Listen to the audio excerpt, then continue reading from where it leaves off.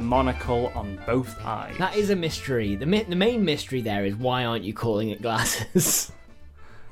I guess, yeah. Well, why is it Leah Dungay? Why isn't she calling it? I mean, why is anyone not calling it? Yeah, well, because it doesn't have the ridge, I'm guessing. If it's two monocles. Like Sonic's eyes. Kind of. Yeah, that one big white sclera that's got, and it's got just two pupils in it. Yeah. It's just like... Yeah. I love how they omitted that from the movie. Yeah. In the movie, he's definitely got two eyes. In the comic book and in the video game, yeah. he's definitely got one white thing that is an eye. I love there's cartoons out, like fan cartoons out there, where it's like, Sonic, why do you only have like... don't you ever like blink your eyes separately, sort of thing? And he's like, "What? You didn't think this was one eye, did you?" And he takes off his eye. He takes off that big white bit, which is like a big goggle. What? And it's just got tiny little pupils, tiny little black pupils among the blue. That's great. There's a bit like that in Scott Pilgrim in the original version, which was in black and white. Yeah. There's a bit where Scott makes a comment about Ramona changing her hair color. Yeah. And then in the corner of the frame, it just goes, "No, this book is in black and white." And then in the color version, it goes, "No, this joke was funnier in black and white."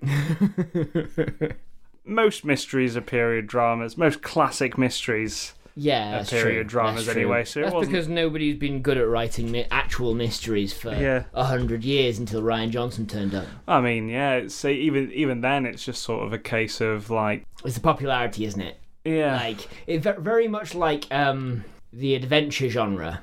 Yeah, aspects of it got baked into other movies. Yeah, like.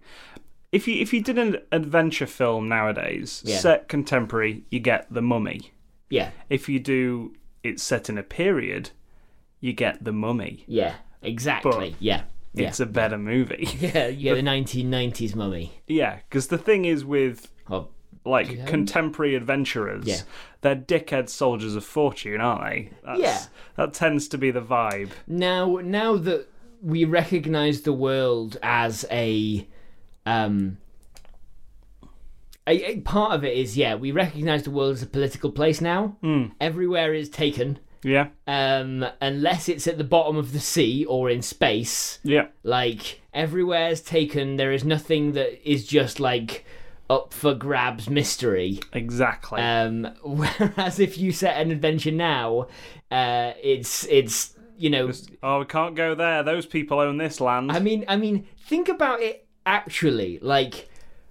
Going into a mummy's tomb is essentially the same as like going into the British History Museum and just setting fire to stuff. Yeah. It's just like, which is why National Treasure works, because he just does that. Yeah, he just does it. He just goes and does it. It's not ancient buildings and like temples and tombs he's going through. It's buildings that were built around 200-300 years ago. 300 years ago. It's not got the same ring to it as Cleopatra lived closer to us than she did the pyramids. Yeah, it's roughly contrived like American history, American mythology, isn't it? Yeah. Because that is like actual American mythology is, of course, all like Native American stuff, or like Mesoamerican stuff. But like the United States of America has had to contrive a mythology so fast that they're just like, what if George Washington had a wizard? yeah, exactly. What if George Washington was a descendant of King Arthur? Just take someone else's. Yeah, well, that's what they've been known to do. Yeah, that's true. Ha ha. But with the mystery genre, it's very much the same thing. It's I think again, it's like my thing with like why sort of adventure, like kids' adventure, is so much better in the 80s suburbs than it is now. Sure. Because the technology isn't there, and it's a little bit more escapist than than setting something now. I think maybe for us that's true. I think if you show that to someone who has never lived without technology, Yeah. I think that won't be true. I think I don't think there's an element of escapism for, if you think of the 20-year-olds now who have never lived without a smartphone. Yeah.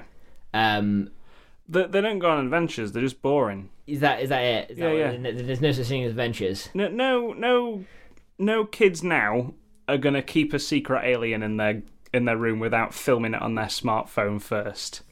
Now this is Boomer Tom talking. All right, Boomer Tom. But right, if E.T. was a film set in the modern day, Yeah. Elliot would just be filming it on his smartphone constantly and sending it all to his pals with emojis and shit. I mean, you have just described Attack the Block, Well, yeah.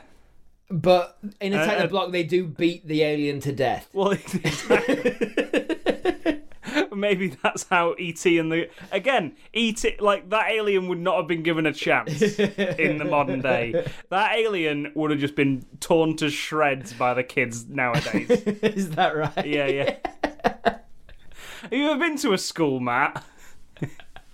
Yeah. That's the real adventure. I mean, it's like you know the Well of the Souls from Raiders of the Lost Ark with the pit with a lot of snakes in it. Yeah. Walking into a school playground, because I used to work as a dinner lady, walking into a school playground is, just to put some context into me going around schools. Going to random schools. Yeah, walking around a school playground is very much like dropping into the Well of the Souls. I think it depends. Surrounded by right? venomous snakes. Because was Spielberg a dad when E.T. came out? I don't know. Because his read of children feels very parental there. It feels probably. It feels very rose-tinted spectacle-y, right? Because there are reads of children. It's not Stand By Me. Yeah.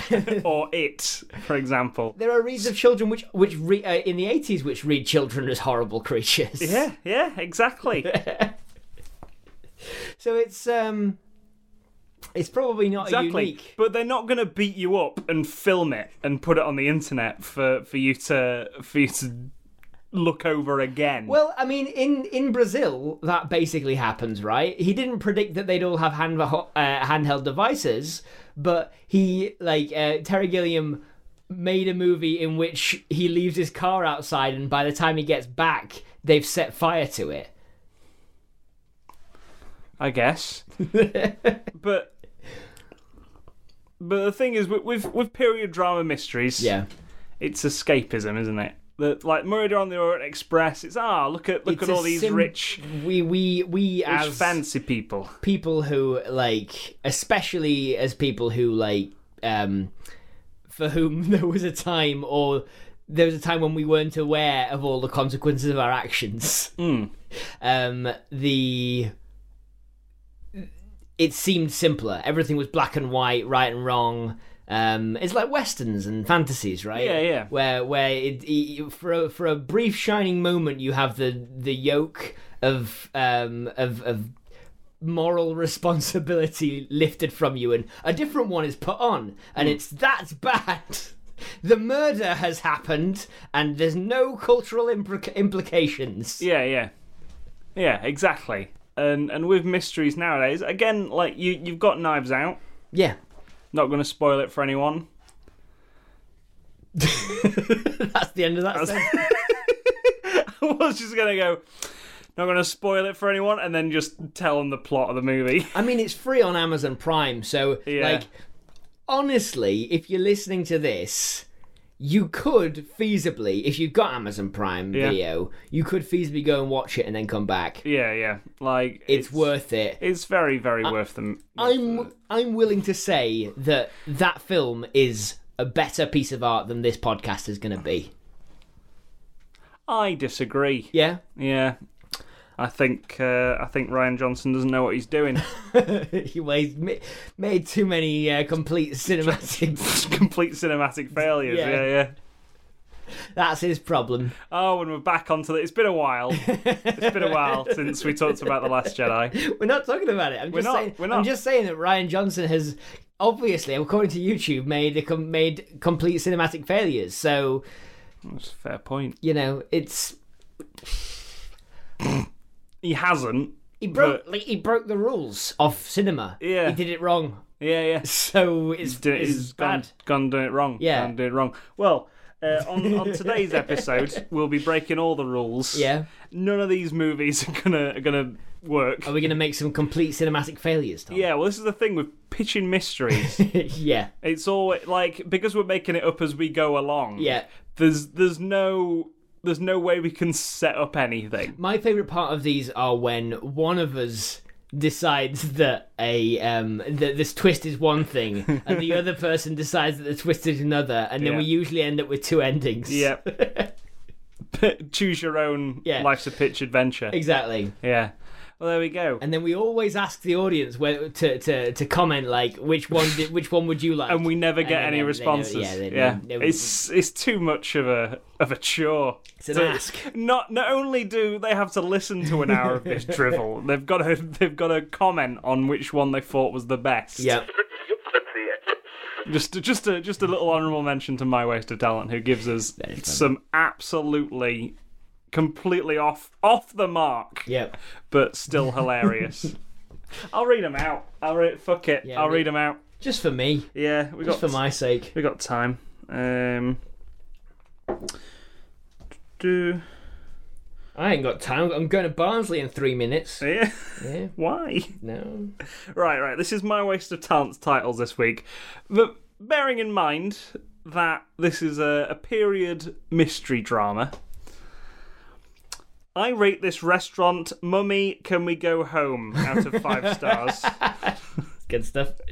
I stole a forklift. There's no mystery there. I stole a forklift. It's just chaos. Who stole the forklift? I stole the forklift.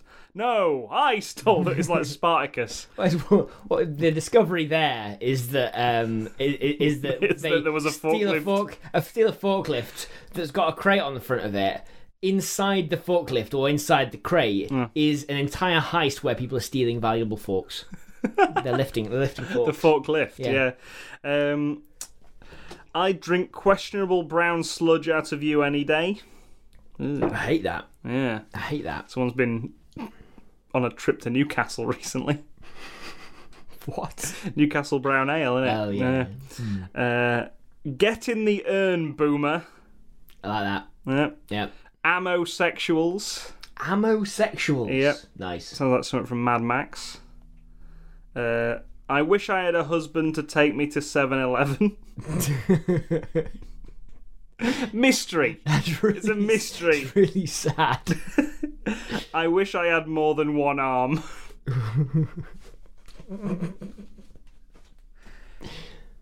Some questionable titles there, but nonetheless very fun.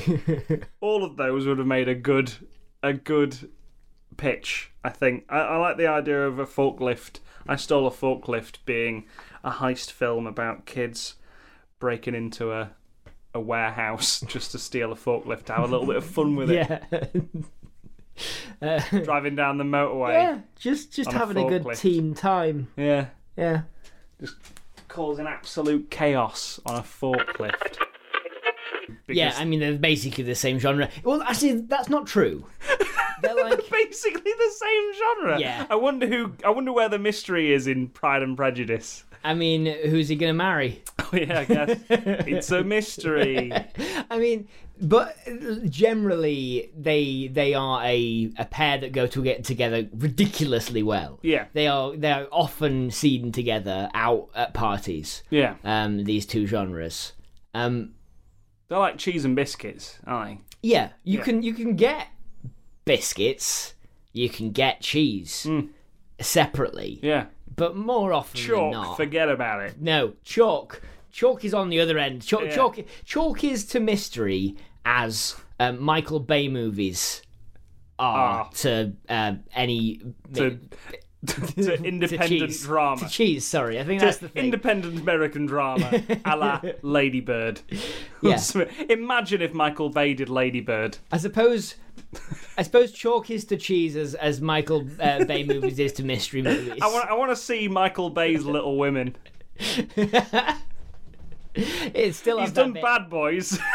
Now he needs to do Little Women. It'd still have that bit at the end with the book yeah. where he tells everyone how good a story it is. Yeah. God. The more I think about it, the more I think, no, wait, I don't want to see Michael don't. Bay's Little Women. No. It would be several men. Is what it'd be called. So, Michael Bay, you read the book Little Women. What you got out of it is how nice the neighbour is. The neighbour saying... Why have you called it Several Men?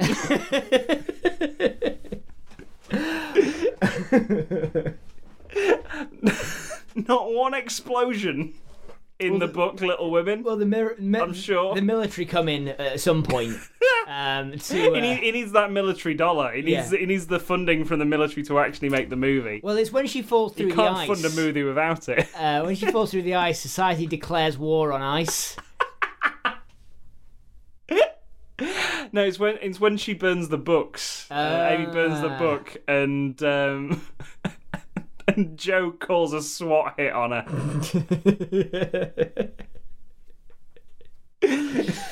Oh man, Michael! No, I'm back. I'm back in. I kind of want to see this. She's eventually saved by a bunch of militaristic Navy librarians. Yeah, and trying to think of more little scenes from Little Women. What's his name? Laurie is played by a fucking hench Channing Tatum. Yeah, I mean, there's that whole bit in the when they're accepting someone into their new acting club. I barely watched Little Women. You're on your phone most of the time, I wasn't interested in it. Yeah, so good.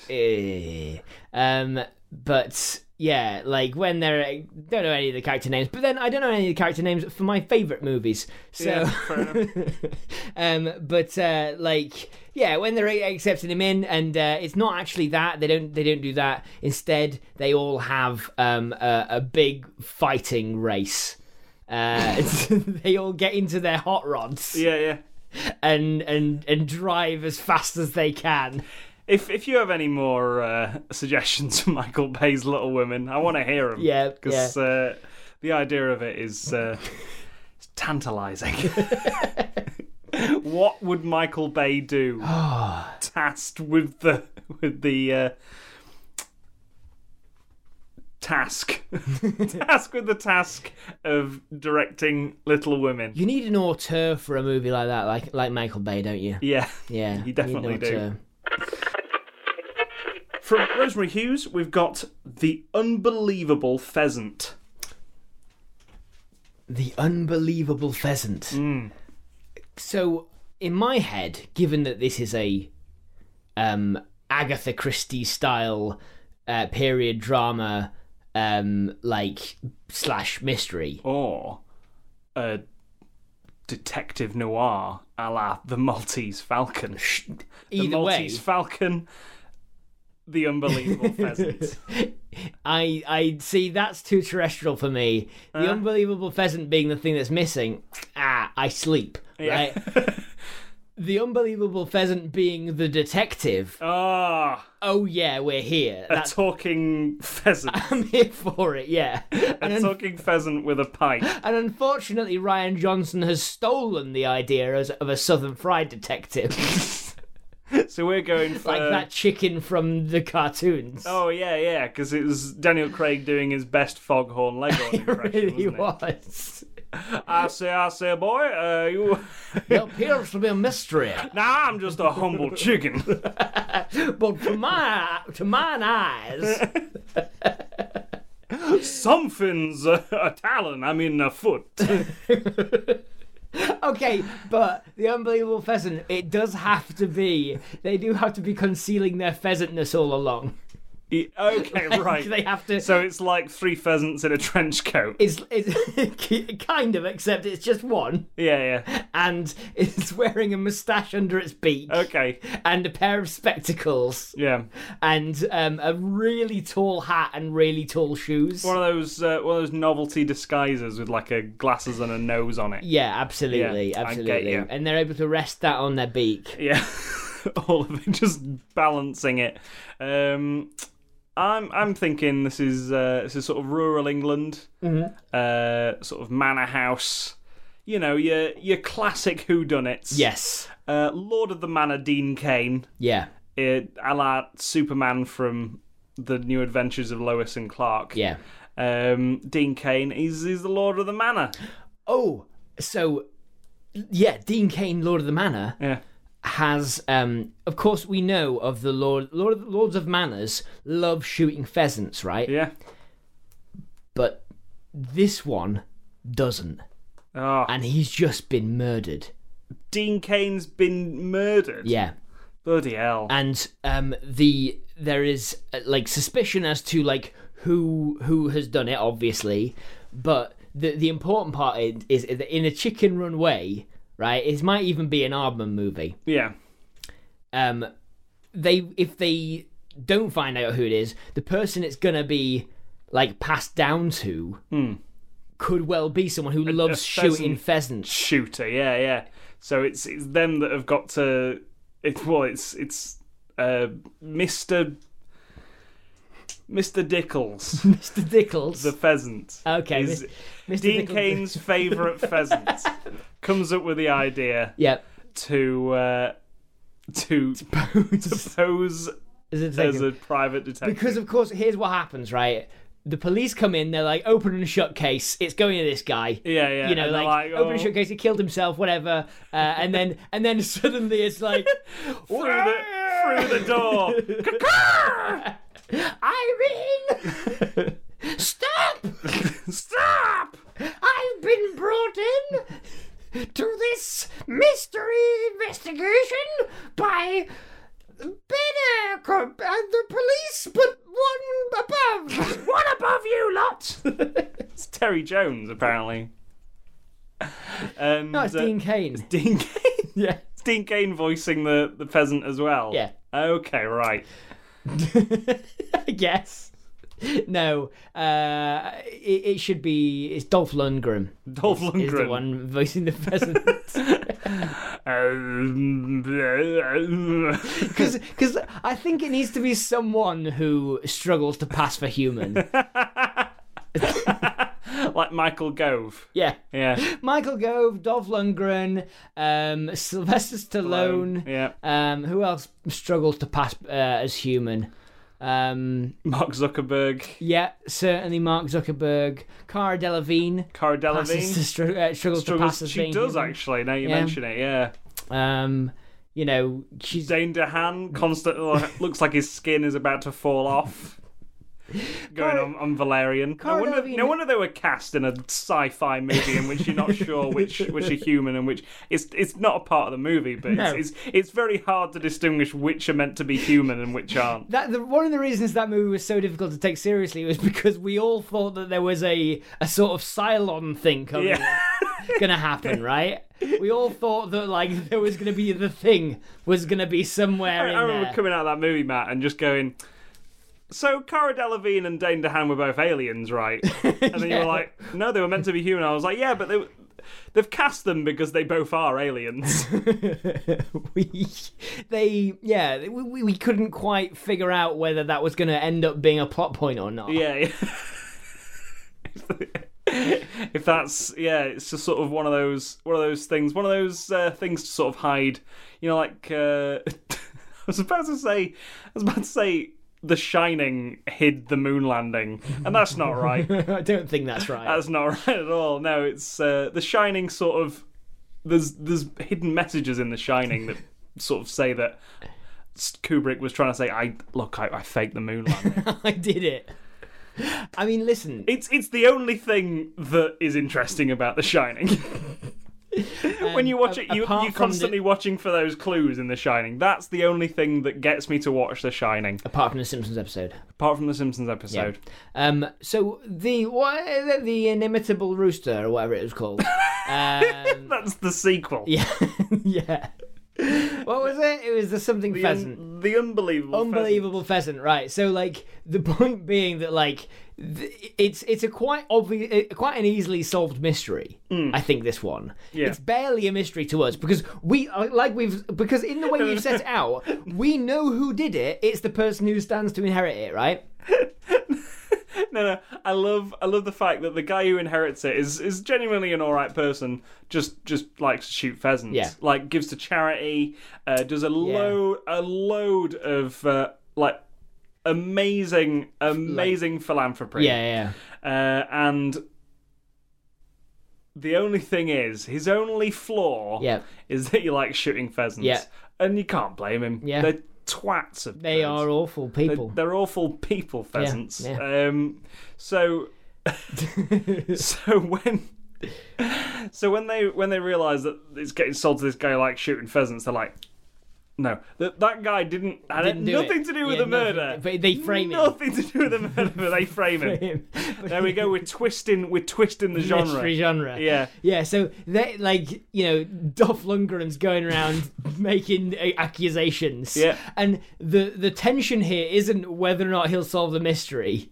It'll be revealed that they framed him later on. Yeah. But it's not whether he'll solve the mystery or not, but rather because we all suspect that it was this person. It's very much framed like We all suspect that Daniel Radcliffe is the guy who killed Dean Cain, right? Yeah. But Mr. Jonathan Nice Guy. yeah, Mr. Johnny Nice Guy. Yeah. But we will eventually find out that he was framed by Dolph Lundgren and co.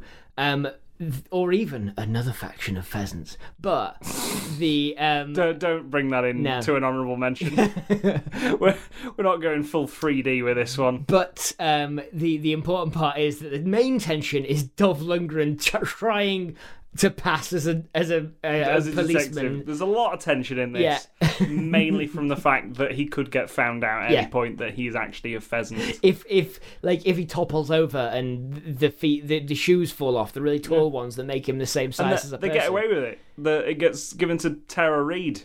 Yep. Who is an absolute horrible, like, just a full-on Tory. She goes round to sweatshops in Cambodia just to smack the kids, just to hit them. Her hero is Miss Trunchbull from Matilda. Yeah, like a hero, but she also surpasses Miss Trunchbull. Oh yeah. Like she's standing on the shoulders of Miss Trunchbull. It's like almost. if she's got one foot on the shoulder of Miss Trunchbull and the other on the shoulder of Margaret Thatcher. Yeah. And she's just about to do a big jump. While also being a high executive in Primark. Yeah. Like that kind of thing. She just goes around sweatshops, smacking the kids. But loves pheasants. Standing on the White Cliffs of Dover shouting, "No more!" With a rifle. With a high scope rifle. Yeah. Ready for those immigrants. Taking pot shots at like P&O ferries. People crossing the British Channel, like just French holiday goers, just people coming back from Malaga. We don't want you here. You can't speak the language. So that's that's the plot of Inimitable Rooster, the sequel. Is that the rooster has to stop this person killing people with impunity. Human being. Yeah. Right. Yeah. Brexit means Brexit. And the film ends with a stud on the White Cliffs of Dover. No more! Well, the pheasants are all sort of crowded around her, like, awkwardly. We made the right decision. I kind of like the idea of Dolph Lundgren going, oh no. Well, I mean, pheasants are birds. They've got no sort of stake in immigration. Yeah. in British politics. They just don't want to be shot. That's fair. It's better them than us. Which puts a really Dolph Lundgren says. just puts a really strange tone to this movie because we're humans. Yeah. So we're looking at this from a human perspective. Yeah. And we have to keep reminding ourselves that these characters that are the feature of this film I agree. Are only looking at this from a pheasant perspective Yeah. and don't understand. Very much like chickens don't understand that what shouldn't understand what pies are. Yeah, exactly. And I was like, say, is there a point in Chicken Run where the chicken speaks to Mr. Tweedy? I distinctly remember they chose not to have the chickens speak when they were interacting with the humans. Yes. But it would be very funny if like at the end of Dawn of the Planet of the Apes, where Ginger just starts speaking, and Mr. Tweedy is like, "What the fuck?" Oh no, we're talking chicken. Talking. I told you they could talk. There we go. That was The Unbelievable Pheasant. My tagline that I've had in my head for this is it's not my birthday, it's not Christmas, it's unbelievable. To quote the 1980s Burger King advert starring Sarah Michelle Gellar. Wow, that's the deepest cut anyone has done since they opened like Tutankhamun's tomb. Yeah. It's There is a curse attached to that joke. Is there? Like, well, going on the on Tutankhamun's tomb, yes. That's the only precedent a joke like that's got. Yeah.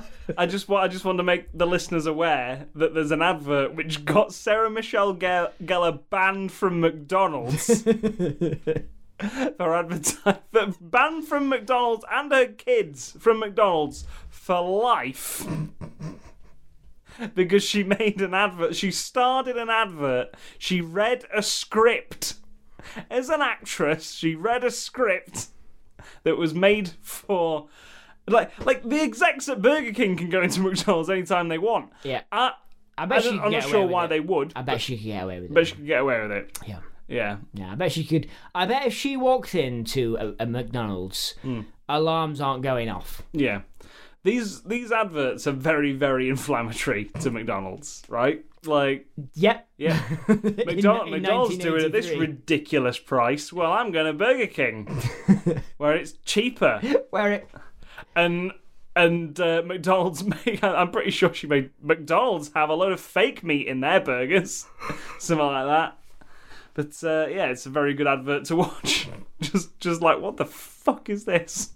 That's an advert. It's an advert, yeah. It's just a smear advert. I do quite like it. I do quite like the idea that Sarah Michelle Gellar wrote the script, came up with the concept for that. Yeah, advert. she pitched it. Yeah. She pitched it to Burger King. Yeah, remember who pitched this? McDonald's. What would be even better is if she fucking galaxy brain pitched it to McDonald's. If she went to McDonald's, like, look, you can do a number on Burger King here. Right, I'm gonna get really famous starring in a sitcom in the late 90s. A sitcom? What sitcom was this, Matt? I don't know. What sitcom did Sarah Michelle Gellar star in the late 90s? I assumed she was in one. No. She was just in Buffy. That's it? That's it, yeah. She was in Buffy I and then thought she was in like general American television. No. Really? Not at all. No. I mean, I'm making these statements. I have no clue, but I'm assuming she was just in Buffy because then she got like a lot of film deals. So it was just outside of that. Burger King / McDonald's sleeper advert, Yeah, and then straight to Buffy. yeah, I think so. Yeah, I mean, it's kind of a sitcom. and then The Grudge, it's kind of a sitcom. and then Scooby Doo, and then nothing. Listen, I'm gonna. She's And then Star Wars Rebels. I forgot about that. she's there pitching to McDonald's. She's like, listen, I'm gonna be in this show. It's very popular in the late 90s. Right? I want to get on the most popular show for dinner time TV. Dinner time TV. I remember it being Buffy was on like 9 o'clock. It was after The Simpsons. It was Simpsons, Robot Wars, Fresh Prince, and then Buffy. It's all kind of general dinner time. Yeah. Anyway, I'm going to be prime time. Yeah. Just stop picking holes. I'm going to start the bit at the third time now. Yeah. She's there going to McDonald's. She says, I'm going to be on this very popular TV show in the late 90s. What are you going to do? What I'm going to do is I'm going to go and work for Burger King as a double agent. Yeah. I'm going to slag off McDonald's. And sure, it'll seem bad in the short term. But when I get famous, you can pretend to hold a grudge that long and it will add to the legacy of your brand. What else McDonald's have banned? You can pretend to be just that petty and it will, for some reason, bring sales to your door. I really like the idea of every McDonald's restaurant having a photo of Sarah Michelle Gellar saying, "Do not allow food to be sold to this woman." And anyone else who's been on a Burger King advert. Yeah. If you have at any point been on the marketing arm of Burger King, McDonald's have banned you.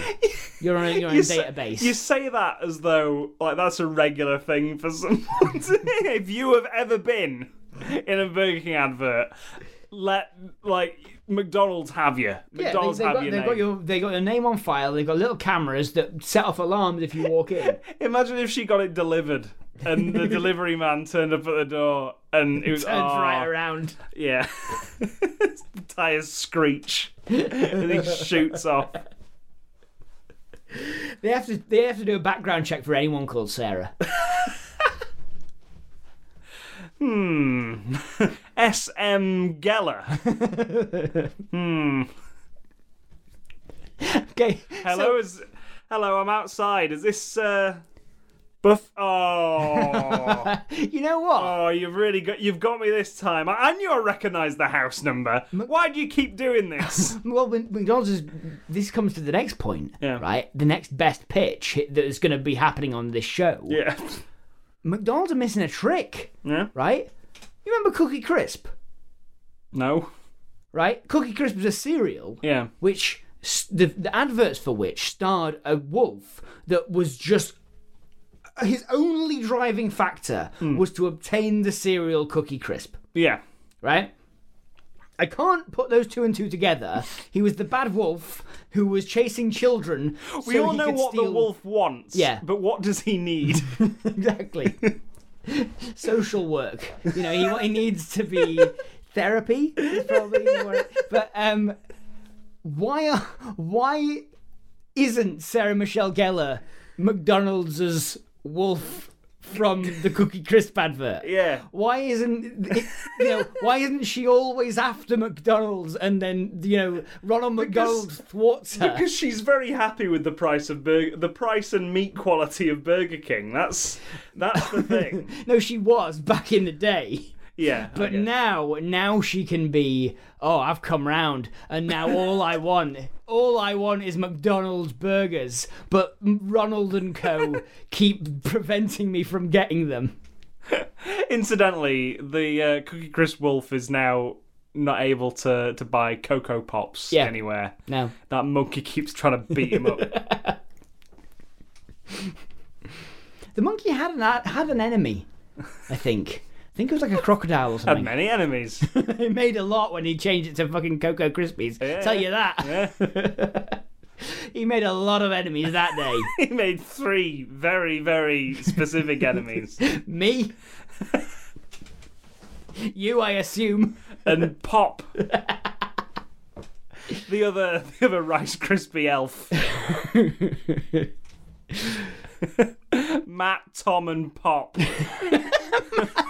Rice Krispies. Snap and Crackle, kind of chill. Yeah, they're fine. They deal with it. They've got bigger fish to fry. They've got divorce settlements to handle. They can't be dealing with this. Yeah, and also the ongoing quest to dethrone the Lucky Charms leprechaun. Oh, of course, Yeah. of course, yeah. and assassinate the honey monster.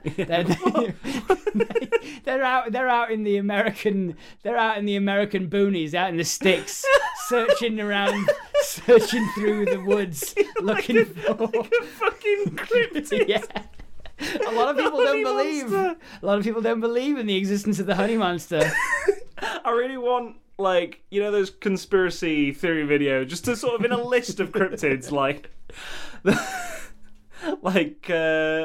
skin crawlers, the Mothman, the honey monster, chupacabra, you know, just casually throw it in there. Yeah. Some say it's just a bear. But some people are wrong. Like, could you imagine? I really kind of want to do one of those YouTube videos where they talk about like a cryptid. Yeah. But it's actually just a description of the honey. And it's only towards the end that you realise you've wasted an hour and a half of your life. And it's just a insane viral advert for Sugar Puffs. Sugar Puffs. Ah, I miss Sugar Puffs. Yeah, some of those. I used to really like Sugar Puffs as a yum, kid, yum. but I think I've just gone off cereals. Yeah. I don't like how they get all soggy and wet. I think you got some Honey Nut cornflakes downstairs. No? Oh. I've got cereal bars. Oh. Hello, just want to say thank you for listening to the Lives of Pitch deleted scenes. We hope you've enjoyed it. If you have, maybe consider sharing it with your friends on social media, by word of mouth, anywhere really. Maybe put it onto a thumb drive and just throw it at someone. And maybe even reviewing it on wherever you got it. If you find it somewhere on iTunes or Acast or wherever, maybe review it there. 5 stars, thumbs up, give everyone the heads up. Like I said before, thank you. Cheers. Right. Bye.